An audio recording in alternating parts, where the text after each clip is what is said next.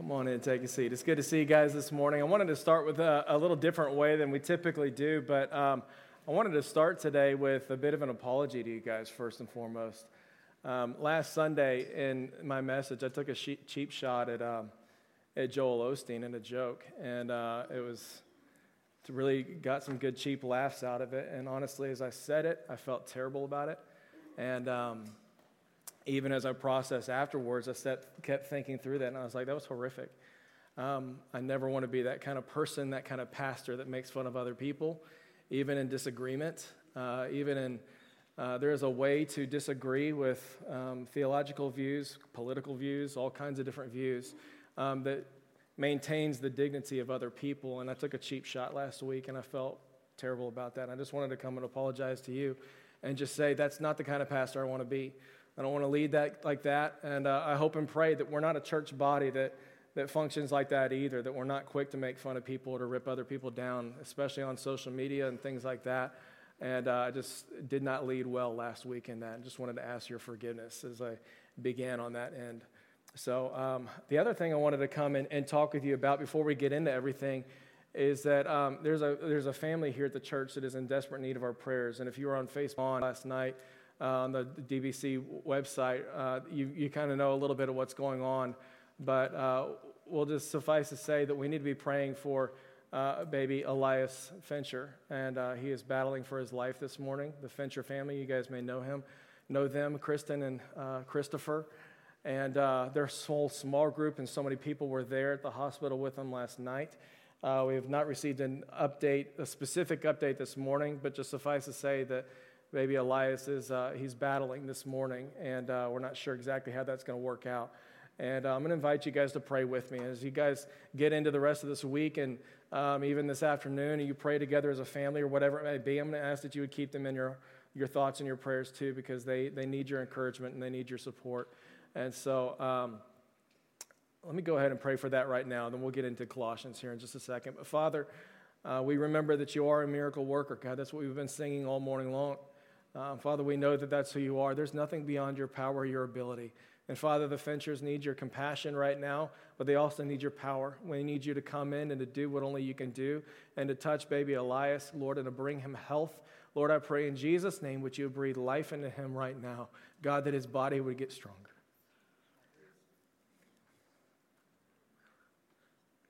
God, let him get stronger. Breathe life into him. God, I pray in Jesus' name that Christopher and Kristen, Lord, that they would be united together as a family right now. Lord, that they would feel your compassion, your warmth around them, Lord Jesus, as you sustain them and you do everything that Marcy just talked about for them. God, would you surround them? God, would you sustain them today? Be their hands and their feet right now, I pray. Lord, we need your intervention. You ask us to pray these things. Your kingdom come, your will be done on earth as it is in heaven. Father, we know in heaven there's no sickness, there's no disease, there's no sadness, there's no sin. Come, Lord Jesus, come. Let that be true right now for the Finchers, I pray. And so, God, we love you and we praise you. And I give you these things in Jesus' name. Amen and amen. We're going to get into the text this morning. And I'm going a little out of rhythm and stuff here, but I'm going to invite you to stand for the reading of God's word one time here. We're going to be in Colossians chapter 3, and what I want to do this morning is I want to go back to a section that we were actually in last week, and I'm going to remind you that the reason we've been having you stand for the reading of God's word, this is a thing that the early church did in reverence for God's word and recognition. We have God's divinely inspired word. He's not far away. He's not distant. He has made himself known to us, and it's a joy and a privilege to have it. And so we come fully submitted to God and his word. And so if you'll just follow along with me, I'm going to rehash this passage, and then we're going to get into it today. Colossians chapter 3, verses 11 through 17. Here there is no Gentile or Jew, circumcised or uncircumcised, barbarian, Scythian, slave or free, but Christ is all and he is in all. Therefore, as God's chosen people, holy and dearly loved, clothe yourselves with compassion, kindness, humility, gentleness, and patience. Bear with one another, forgive one another if any of you has a grievance against someone. Forgive as the Lord has forgiven you. And over all these other virtues, would you put on love, which binds them all together in perfect unity. Let the peace of Christ rule in your hearts, since as members of one body you were called to peace. And be thankful. Let the message of Christ dwell among you richly, as you teach and admonish one another with all wisdom through psalms and hymns and songs from the Spirit, singing to God with gratitude in your hearts. And whatever you do, church, whether in word or deed, do it all in the name of the Lord Jesus Christ, giving thanks to God the Father through him. Father, we do honor you this morning, and one more time, we just want to say that we gladly surrender to you in all things. We recognize that you alone are the King of all kings and the Lord of all lords. You alone sit on a throne. You alone spoke the world into existence. You alone gave every man, woman, and child dignity and value as image bearers of God. You alone set your love upon us, and that you sent your one and only Son, Jesus, to come and to die for us. Father, we give you gladly all the praise, glory, and honor that you're due.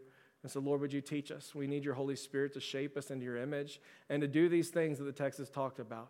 And so, Father, we surrender to you in all these things. In Jesus' name, amen and amen. You guys can go ahead and take a seat. I'll just tell you that all week long as I've been studying this passage, my overwhelming conviction in this whole section is that this section has to be true of us, right?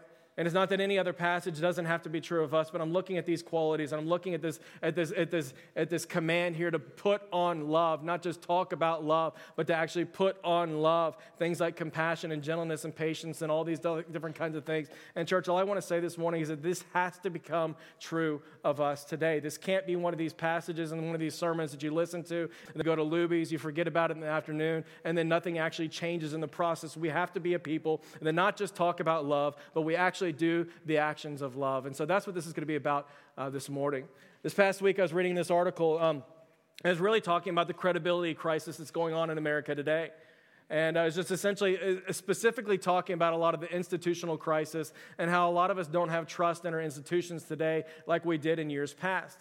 And you're looking at this list and you're going, this is absolutely true. But you think about this. I mean, honestly, like what institutions culturally around you today can you actually say, hey, I have profound amount of trust and confidence in this particular institution over here? I mean, honestly, media? Would you say that you got profound confidence media is always going to be telling you the truth, right? I mean, can you honestly say that fake news isn't a real thing? Like that's just made up everywhere, right? I mean, media, that's a major part of it. Our politicians, government, right? 30% of those who were polled said that they actually have confidence that our government's always going to do what's right and not just what's best for them, right? Criminal justice system, confidence there, profound credibility in years past, and it's still always been there. But can you honestly say that there's not anything that's been taken, that there's not any hits along the way? Marriage is a big one. Marriage and family, our confidence in that institution. It's talking about how people today are putting off marriage longer than ever before. We're waiting till our early 30s, largely because, hey, we don't have a whole lot of confidence that it's actually going to work out. I don't know that I'm going to find the one, right, that Disney told me about that's going to make me happy and secure the rest of my life, right? We don't have a whole lot of confidence in that anymore. We're delaying it longer and longer. And then when we do, we're not very confident that it's actually going to last or that we're going to be happy in it. And so we want to make sure that those 10 years from graduation to the time that I get married, we have as much fun as possible because it ends at the time I say I do. I mean, church, can you honestly say that our confidence in the institution of marriage or even family is actually on the increase now today more than ever before? It's decreasing at tremendous rates. I mean, you think about like schools and universities, we're yanking kids out of public schools today because we don't have the same kind of confidence that we did in the past, that their values are going to align with our values, and homeschool's on the rise, private schools are on the rise. We don't have a whole lot of confidence in our education system that it's going to be doing and teaching the things that we all believe are true and valuable. I mean, even baseball, I can't even the Astros. I'm a huge Astros fan. What are you talking about here, right? I can't even trust my Astros anymore. I was all pumped about 2017, and it's not happening anymore, right? It's hurting right now. 73% of young adults under the age of 30 say that most people will look out for themselves most of the time. Think about that, church. 73% people say that most people only look out for themselves most of the time. 71% said that most people will try to take advantage of you if they're given the opportunity to do so. Massive cynicism. 60% say that most people, generally speaking, simply cannot be trusted. Church, I mean, think about it. Look around, who do we trust anymore? And here it is. The church isn't immune either, is it? Trust me, this is coming from a person who's given my life to serve the Lord in the church. I love the church. I'm giving my life to the church. There's no one I love more, want to support more. I have rose-colored glasses on so much of the time because I'm optimistic about what God will do in this broken, decrepit institution. But that is exactly what's taking place, is it not? I mean, can we honestly say that credibility of the church is on the rise? 2017, Huffington Post came out with an article called Exposing America's Biggest Hypocrites, Evangelical Christians. And of course, part of me is sitting there going, ouch, that can't be true, right? And then you're reading an article and you're like, yep, that's actually true. And it's talking about how the mid-'80s, it was people like Jim Bakker and a lot of the televangelists and stuff. There's half a dozen or so, and all the different scandals that broke then and all the untrust that kind of developed in the mid-'80s. Then it was the Catholic priests and that scandal. Then it was the Independent Baptists over in Fort Worth and that whole scandal that came out. Then it's the Houston Chronicle and the SBC and 700 documented cases of cover-up of sexual abuse inside different churches coming from the highest levels of leadership possible over and over again. Then it's celebrity pastors and forerunners of the faith, people that we look up to, learned from, grew from and stuff that turned out to be bullies in the pulpit, bullies in the workplace, bullies of people that are trying to leave their church. They shame them. They go after them over and over again. Church, people are going after members that are saying, hey, I don't have confidence in leadership anymore and we need to leave this place. And we're bullying and shaming them to keep them from leaving. Are you kidding me? Church, like where in the world is integrity gone today? Where is that even a pursuit of ours anymore? Like who can we look at and say, you know what, I have profound amount of trust for what is going on in this section of our culture today? I mean, is it any shocking that we're having a hard time passing on the faith from one generation to the next? I mean, literally less than 85% of non-believers under the age of 30 years old believe that most Christians are hypocrites. In other words, they're looking at your life and they're saying, hey, the things that you say you believe aren't consistent with your life. 85%, overwhelming majority of people under the age of 30 that are not a believer are looking at your life saying, yeah, you don't really get it. You're inconsistent with the things that you believe. It is still, to this day, the number one reason stated why people are leaving the church today. Like, is it any wonder why we're having such a hard time passing on the faith from one generation to the next? Where in the world is integrity? So the question that I've been asking all week long is I'm looking at this passage, I'm sitting there kind of going, like would we be having the credibility crisis that we have today if this section of Scripture were true in our life? If we were actually able to wake up every single day and put on the things of love, get clothed with things like compassion and kindness and gentleness and humility and love and patience and peace and gratitude and all these things, and put off things like anger and malice and wrath and greed and lust and sexual immorality. Church, like how in the world, how much of a difference would it make even in this own church body if we were able to wake up every single morning and put on the things of love? Like what would it make for you personally, your credibility situations, your home, your workplace, your personal testimony and stuff? What difference would it make in your personal life if you were able to put these things on and your life was defined by these qualities over here and you were able to say you were able to say no and kill the things of the old and say yes to the things of the new and put on the things of love? Church, I'm telling you, like what we're talking about here today, like there's a lot riding on our ability to apply what's being taught in this passage today. And so you and I may not be able to do a whole lot of about institutional credibility or anything like that, but I guarantee you do have the ability to apply these things to you today. You have the ability to put these clothes on and for these things to be true of your life today. And so this morning, all I want to do this morning is really just tell you the same thing that Paul says to us here in this text. When he says that today is a day that you have to stand up, you need to go to your closet, and you need to get dressed. You need to clothe yourselves with a brand new set of clothes. It's been hanging in your closet all day long. It's been there for a really, really long time. They're brand new clothes. They're really nice and clean. You need to put those brand new clothes on. It's time to say no to the old and yes to the brand new. And so let's just jump into it. We're going to be beginning really in verse 3 or verse 12 of chapter 3. But it's the same image that we talked about last week. That's what Paul's talking about. It's this idea that, hey, you've got to say no to the old. You've got to put off the things of the old. You've got to take off your old clothes before you put on these brand new clothes. You don't layer brand new clean clothes on top of old nasty dirty ones, right? You just don't do that. You don't come in from a pickup game of basketball and be like, all right, babe, let's go out for a date, and then you just throw on a little button up over your clothes. Like, it's not what you do. Even if, I was thinking about this, back in the college days, I used to carry around, I probably shouldn't admit this, I used to carry around dryer sheets in the pocket, and just like in the middle of the day, we'd just kind of be like there, the college days, you kind of rub it around, and you're like, we're all good, fresh and clean, smell like Tide, right? It's not what we're talking about. Like, there's these two things are incompatible. The old life is incompatible with the new. It's kind of like wearing white after Labor Day. You don't do it.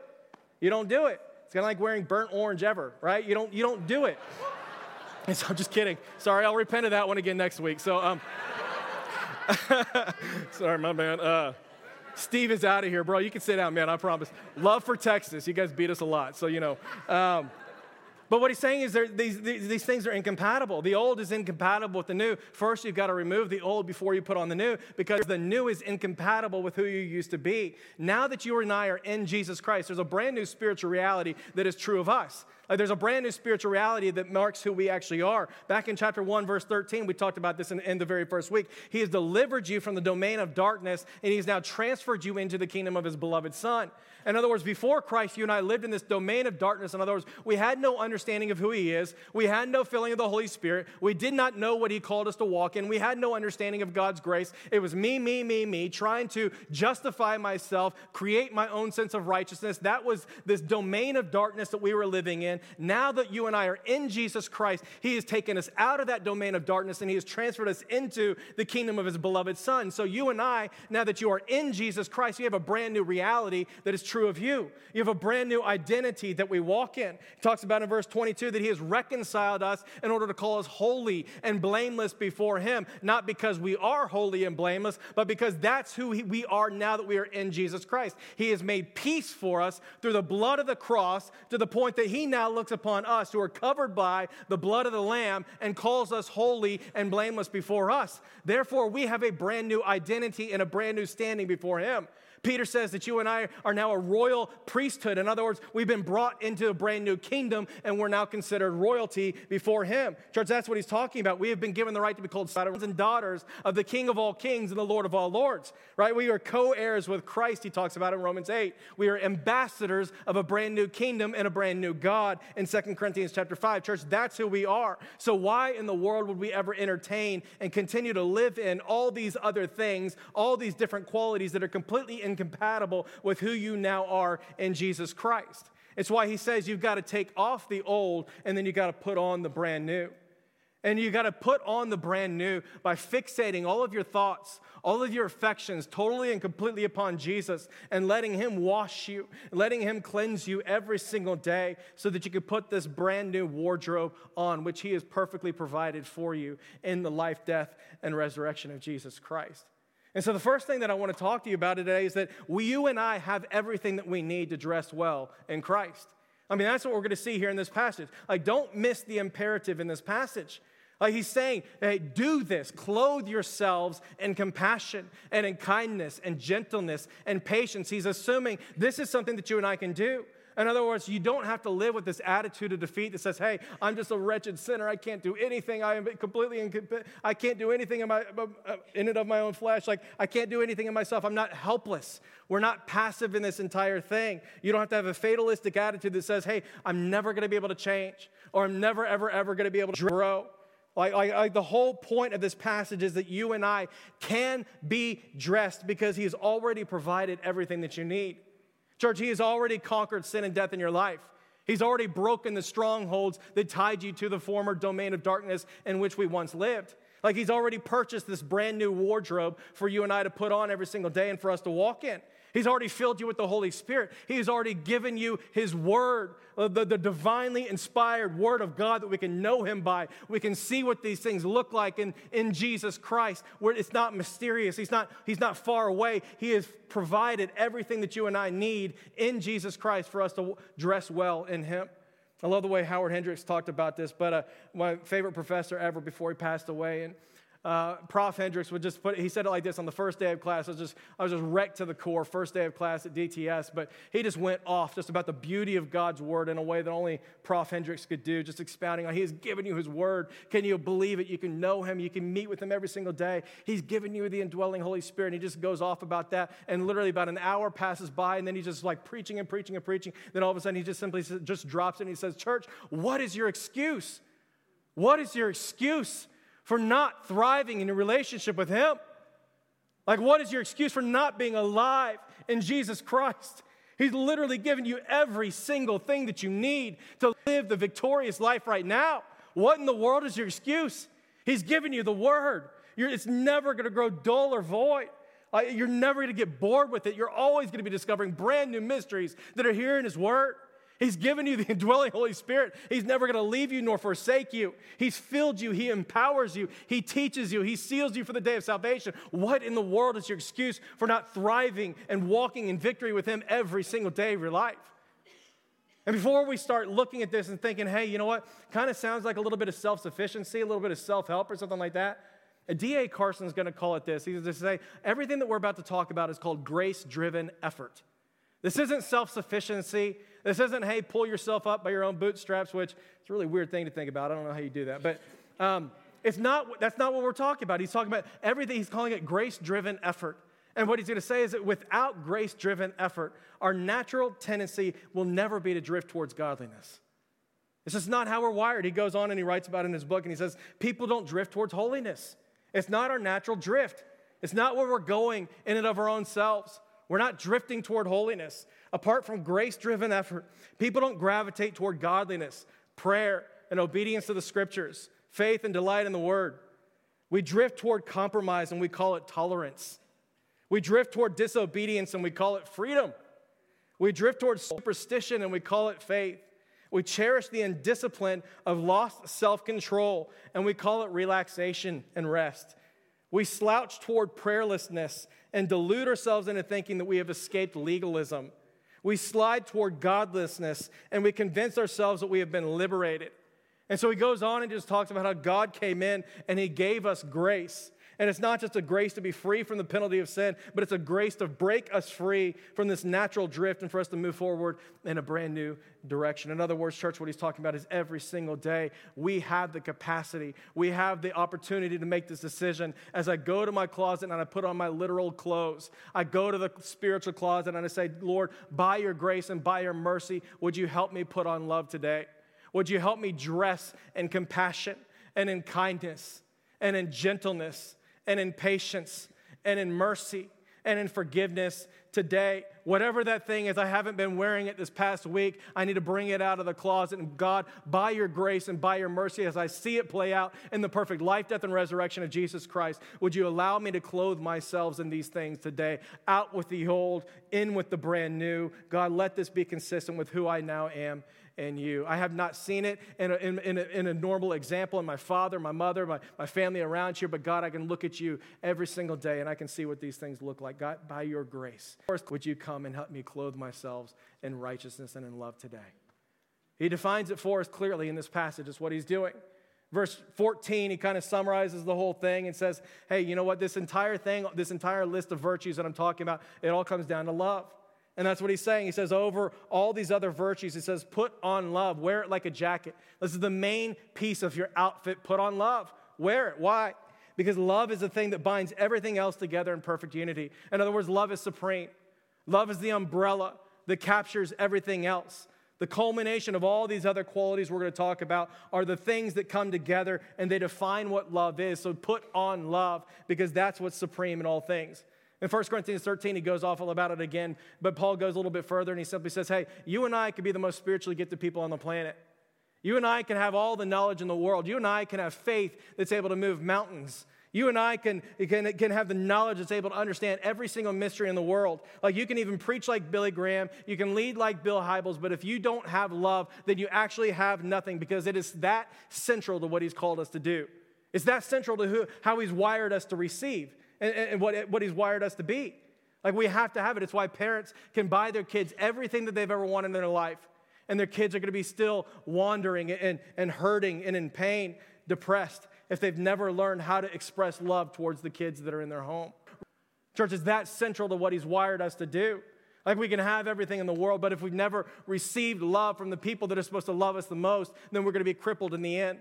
Husbands, like you can be great at your job and you can be the greatest provider in the world, but if you've never learned how to love your wife, then it's never going to matter at all. It's not going to matter. There's going to be brokenness. There's going to be disparity at home. There's going to be tension. There's going to be dissatisfaction if you've never learned how to put love on. Singles, like you can look for it everywhere in the world. You can look for it around every single corner, but if you don't actually learn how to love, then whatever you go and find, it won't actually work out in the end. Church, that's what he's talking about. You can have all the beauty. You can have all the knowledge of love. You can talk about it. You can blog about it. You can wear the t-shirt. You can do it all. But if you don't know how to love, then none of it's going to matter, because love isn't really love until it does the things that love does. That's what it is. It's not an ethereal feeling. It's not just an affection. It's an affection that begins in here and then makes its way out there, and it does certain qualities of love. It's what Mick Jones from Foreigner, it's what he's talking about when he wrote the song, I Want to Know What Love Is. You know what I'm talking about? I've been jamming out to that song in my head like all week long. I want to know what love is. I want you to show me. I want to feel what love is. I want you to show me. You know what I'm talking about? Okay. I think I butchered those lyrics a little bit. Is that wrong? I was reading an interesting story from him this past week. I wanted to make sure that that wasn't a shady lyric or anything I didn't know about. But he was talking about in the story like what motivated the whole song. And he's just talking about how he came out of this very, very dark season. He'd just been divorced. Everything in his life was just kind of upside down as a performer and an entertainer. Like, you spend your entire life seeking love and affection from all kinds of strangers you'll never ever meet. Right? That's just the nature of being an entertainer. He's just talking about how I was so confused and I felt so empty inside. And he goes, it felt like a supernatural intervention when I just received these lyrics to the song. And he's by no means a believer by any stretch of the imagination, but he's like, I just felt like that's what I needed to know. I wanted to know what love is. I wanted to see it. I wanted to feel it. I wanted to experience. Church, it's exactly what Paul's talking about right here. I want to show you what love is. I want you to feel it. I want you to know what love actually is, that you're not deluded by the ways that you talk about it, or you think that it just happens once a year on February 14th or something like that. Like, it's not just a Hallmark holiday. It's something that you actually practice, and it's something that you do. And so he begins and he simply says, hey, clothe yourself in this way. Every single morning, make the decision to go to your closet and put on love. Clothe yourself with compassion and with kindness, with humility, gentleness, patience, and even forgiveness too. Like, that's what love does. It goes every day and it just puts these things on in a very intentional manner. And, I'm going to argue that, it probably all begins here with this attitude of humility. It's not explicit here in this text, but I'm just looking at this entire list here going, it just seems like humility is the posture that produces all the other things. Is it not? Like, isn't humility required to be able to love like this? I mean, if you don't have humility, then how in the world are you going to put on gentleness when you've been offended? Like, how in the world are you going to lower yourself and come back with a kind, gentle response when you've been offended if you don't know how to lower yourself every single day? Like, if you don't have humility, or how are you, or what about patience here? Like, if you don't have humility, how in the world are you going to be patient when you want what needs to happen, you want that done yesterday? You want your spouse to change yesterday? Like, how are you going to do that if you're not in the practice of lowering yourself over and over again? Or compassion, like when it's going to require a ton of your time and your money to be compassionate. How do you go and be compassionate if you don't first have humility? I mean, humility by definition is this ongoing disposition that allows you to not think too highly of yourself. That's how it's defined. It is an ongoing disposition that allows you to not think too highly of yourself. In other words, church, like, there's a way to think highly of yourself, and there's a way to think too highly of yourself. You know what I'm talking about? Like, there's a way to have self-esteem and confidence and stuff, and there's a way to take it to the extreme. And so we're not talking about falling into depression. We're not talking about self-loathing. We're not talking about self-persecution, any of those kinds of things. Like, there's a way to think highly of yourself, and there's a way to think too highly of yourself. The way to think highly of yourself is to look at Scripture and to see everything that is true of you in Jesus Christ. Everything that He has said is true about who you actually are. You are an image bearer of God. You are dearly loved by Him. Every single man, woman, and child has been given an inherent dignity and value as such an image bearer of God. You are worth dying for. Hope you understand, like, you are worth dying for. You are worth sending your son, His son for. You are a child of God, Scripture says. You're a friend of God. You're an essential member of His body. You're a citizen of heaven.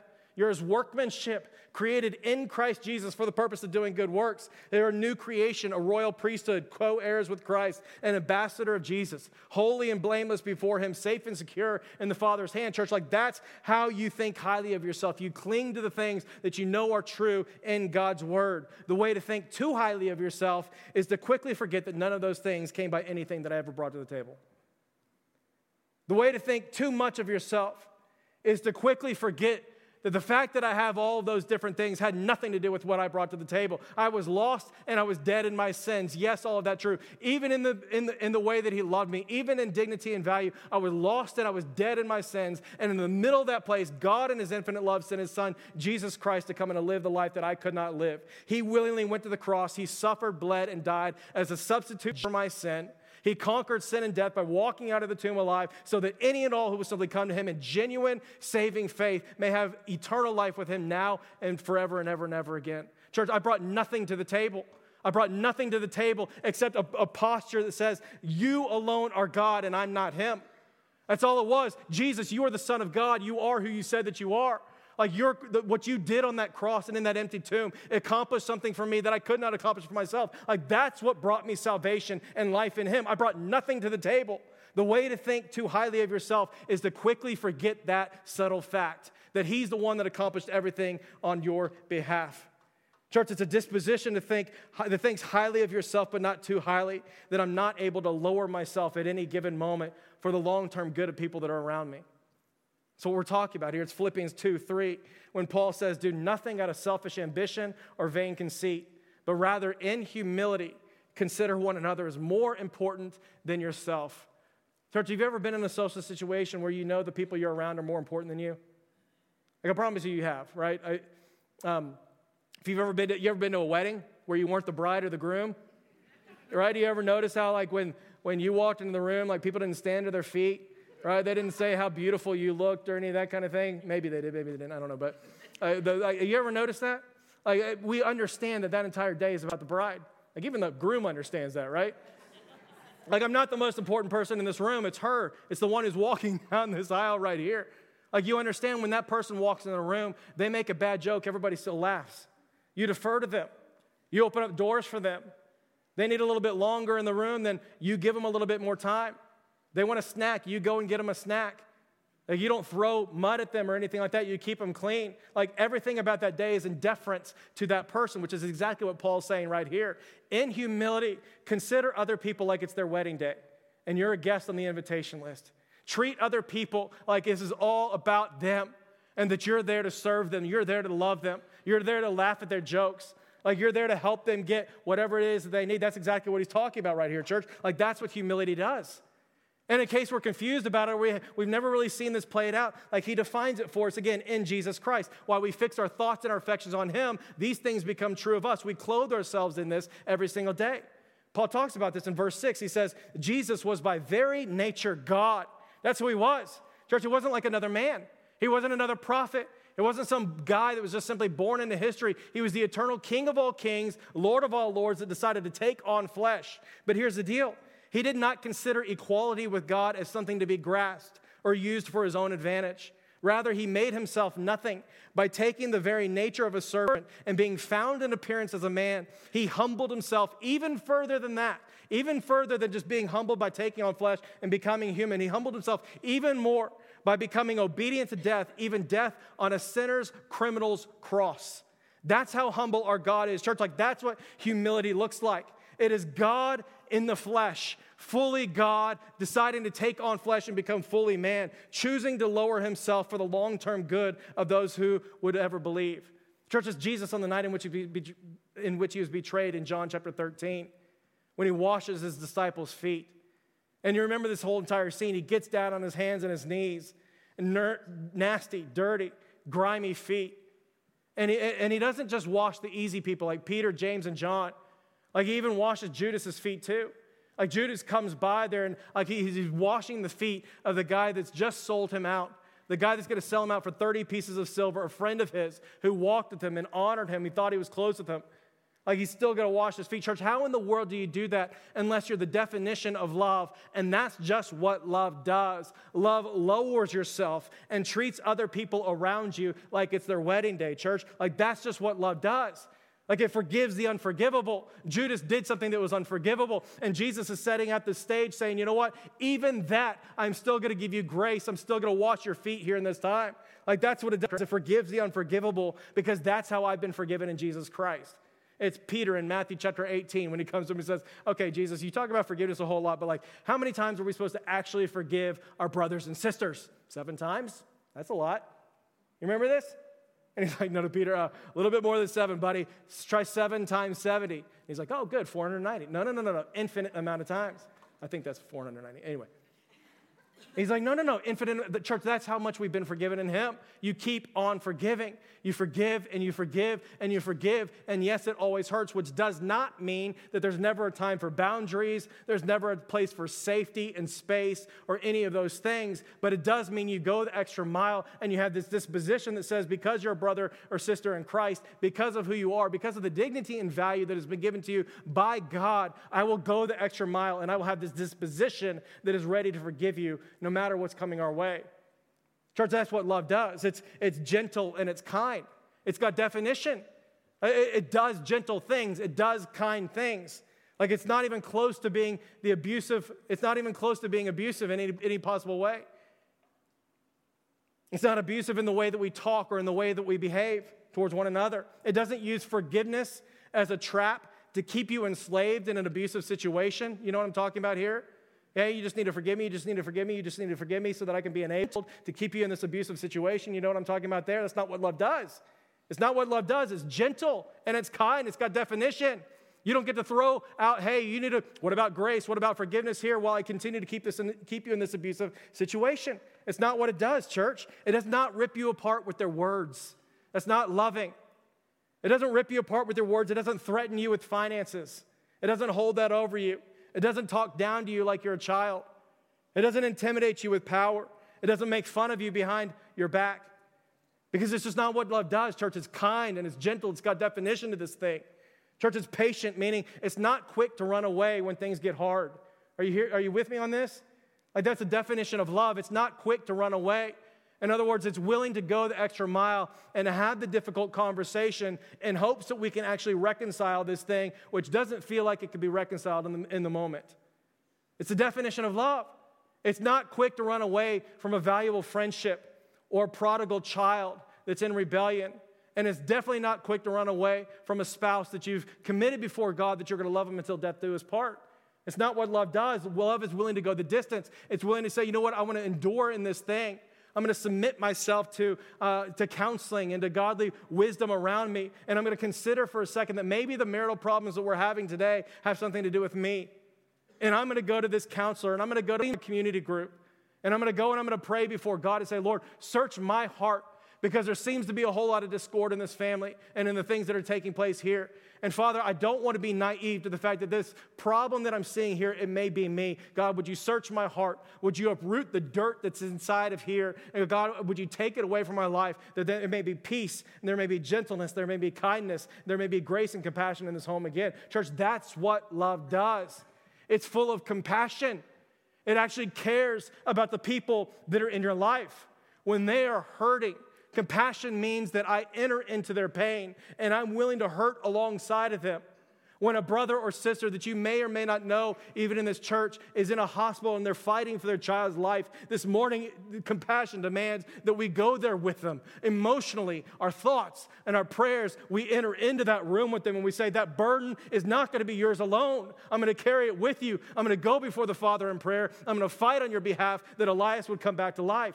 Compassion says you won't be in it alone. I see your pain and I'm willing to go and I'm willing to enter into that pain to help you carry it and leave, and that you could be have a little bit of peace in it yourself.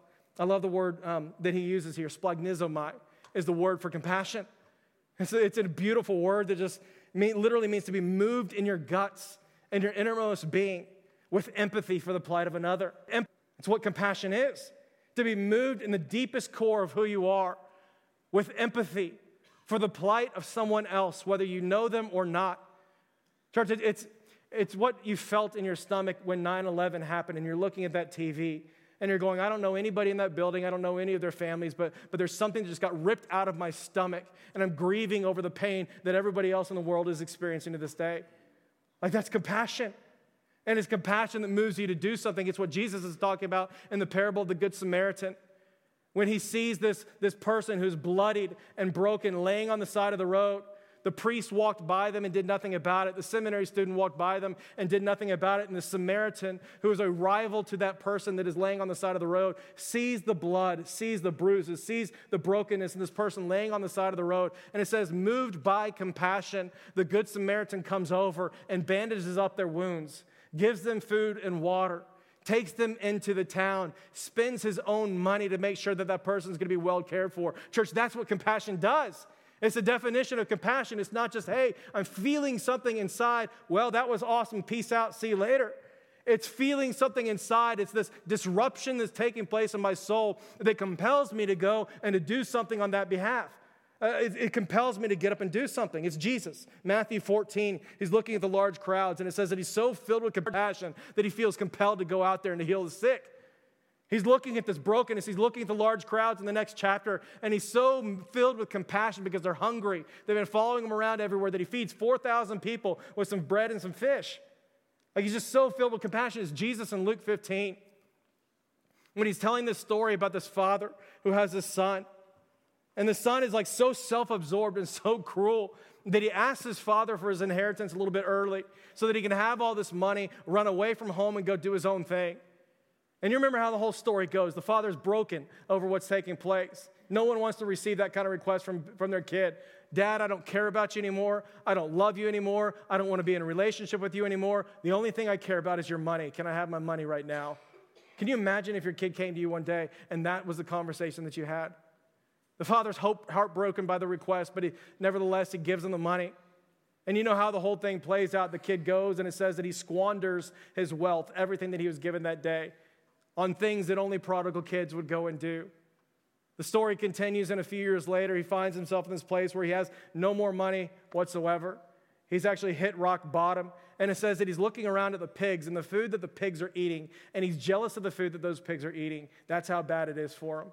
And he says in the middle of hitting rock bottom, he's looking around, and that's when he finally realizes, you know what, I've got to go back, and I've got to go ask Daddy for help. And so he practices a little speech, and he finally gets up the courage, and you remember how it goes down. He goes back, and he's muscling up the courage to go see Dad, but he never gets a chance to go and do his speech before Dad because it says, while he was still a long way off, his father saw him. And it says that his heart was so filled with compassion, not anger, not rage, not I told you so, not, hey, you know what you did to me so many years ago, not any of that kind of stuff. He's so filled with compassion that it says that he runs to his son and he throws his arms around him and he begins to kiss him over and over and over and over again. The son's just looking there going, what in the world are you doing, Dad? I've got a whole speech like I haven't even done that, and it's not even enough. The kid tries to go into the speech and he tries to say, Father, I've sinned against you. I've sinned against heaven and all these things. I'm not even worthy to be called your son. But the father's not having it. The father jumps in there and immediately he interrupts him and he calls to his servants and he says, servants, quick, I need you to bring me my best robe. I need you to put it on my son. I need you to put a ring on his finger and sandals on his feet. Bring the fattened calf and kill it, because we are going to have a party tonight for this son of mine who is dead, is alive again. He was lost and now he's found. Church, that's what compassion looks like. It's splagnizomai. It is this churning inside of your soul for a son who's finally coming home. Even the one who deserved the things, deserved all kinds of distance. He's looking at that return home, and he's filled with compassion, so much so that he throws a party. Church, like, how much time passed before he's ready to throw a party? He's like, bring out the disco ball on the floor. Like, I need the food, I need the drinks, I need everything out here. Bring out the posse, bring everybody out to the table like we're having a party. My son has finally come home. That's what compassion is, church. And what he's saying is that we get to come to our closet every single day, look at the heart of the Father, look at what he's done on our behalf, and enter into that compassion to the point that we can clothe ourselves with such an attitude every single day. Not just that we feel empathy towards somebody else's pain, but we feel empathy towards in such a way that leads to us going and doing something about it, church. Like, that's what love does. It's got definition. Like, it's got hands and it's got feet to it. Like, it patiently waits for the prodigal to come home. It forgives the unforgivable. It cares for the lost. It runs to the broken. It bandages wounds and it feeds the hungry. It looks around at surrounding apartment complexes and says, these kids have nowhere to go in the afternoons, and so we're going to create a program over here where we hang out with them and help them with homework, and we play games with them, and we do presents, and we spend time with them, and we love them. We're going to love this community over here. And so people that are knocking on doors and paying attention to what's happening in the landscape of Dallas and saying, you know what, there's an enormous refugee community here that has no idea how to live well here in Dallas. And they're going to these doors and saying, you know what, I'm going to be a part of this relationship. I care about the pain that you're in. I care about the lives that you came from and that you're rescued from. We're going to help you with English. We're going to help you with job skills. We're going to help you gather and develop a fellowship over here. We're going to teach you how to do things here in Dallas as best as we possibly can. Church, that's what Compassion does. It's Trisha Mills and the whole team that's out here on Wednesdays, feeding the poor, feeding those who need help, praying with them over and over and over again, church. It's what it does. And men, you need to hear me on this, like compassion and all these different things we're talking about, they're not just feminine qualities. Are you with me on this? This isn't, hey, men do this and women take care of compassion. Men take care of hard work and women take care of love. It's not, there's no gender specificity going on here. He's saying, men, you put on a heart of compassion too. It is Jesus looking at the son that is finally coming home, and his heart erupts with joy. And he wraps his arms around his son, and he kisses him repeatedly over and over again. That's what compassion is, church. It's the dad who's paying attention to their kids and isn't so fixated on their work that all they see is the bottom line or a growing bank account or a bludgeoning 401k or whatever it may be. It's the dad that's looking at their kids come home from work, come home from school, and saying, you know what, I can see that something's different that's going on. There's pain. There's depression. There's sadness, there's cutting that's going on all the time. I'm seeing you chase after an identity that is unattainable. And it's the dad that's paying attention to that that's coming in. And that's going to say, son or daughter of mine, let's come and let's sit. I see the pain that's going on in your life, and I want to enter into that pain with you. I want to tell you the things that are true. Not only do you have a heavenly Father who loves you and has given his son for you, but you have an earthly Father too that loves you and is willing to give everything that he has for you too. Church, that's what compassion is. It's the husband that looks at his wife and says, hey, I hear the cries that are going on. I hear the pain and I hear the dysfunction and the things that you're trying to say. And I want to go and I want to surrender myself to the Lord and make sure that I'm doing everything that I can to help bring us together. It's the husband that's willing to listen. Church, it's compassion. It's entering into someone else's pain, whether I understand it in that moment or not, recognizing that it's exactly what God has done for us in the life, death, and resurrection of Jesus Christ. When we were running away, when we were lost and dead in our sins, when we squandered our wealth and everything that he's given to us, God kept looking for us. And when we finally decided to return home, his heart exploded with compassion. And he just ran to you and me. And he wrapped his arms of love around you. And he brought you back into the fold. Church, it's compassion. It's love. It's gentleness. It's patience. That's why he says every single day you go to the closet and you put on the clothes of love. Church, there's a lot riding on our ability to apply what's here in this passage. I'll tell you this, about 17 years ago, I was sitting in Bent Tree Bible Church, brand new here to Dallas, and Pete Briscoe preached this sermon that I never forgot. It was really the first time that I heard that love had hands and love had feet, but it wasn't just this crazy emotion that we have. And he challenged us essentially to do exactly this, to put on love. And I remember going back at that time, I was working at Sewell GMC, and I was going, okay, I was in car sales for a couple years before seminary and ministry, the whole thing. And I remember going back saying, okay, Lord, what does this look like in the workplace? And I really didn't know a whole lot, but I just remember going back and just praying and saying, okay, Lord, let me put these things on. Let me have compassion. Let me have love for my coworkers, the people that I'm serving today. And I started going in small and just kind of telling people and just saying, look, you know, I like to pray. I'd love to pray for you. If there's ever anything that I can pray for you about, I'd love to take that with you, and you can share it with me. And every now and then, some people would do that. I'll never forget the day I come into the office, and there's this grown man who's much, much older than I was at the time. And it was one of these things where you could see the brokenness and the destruction on his face. He wasn't paying attention. He was forlorn. It looked like he was about to explode. And I came up to him, and I was like, hey, Chris, it's like, man, I can tell something's going on. You want to talk about it? I'd love to pray with you. I'd love to hear what's going on.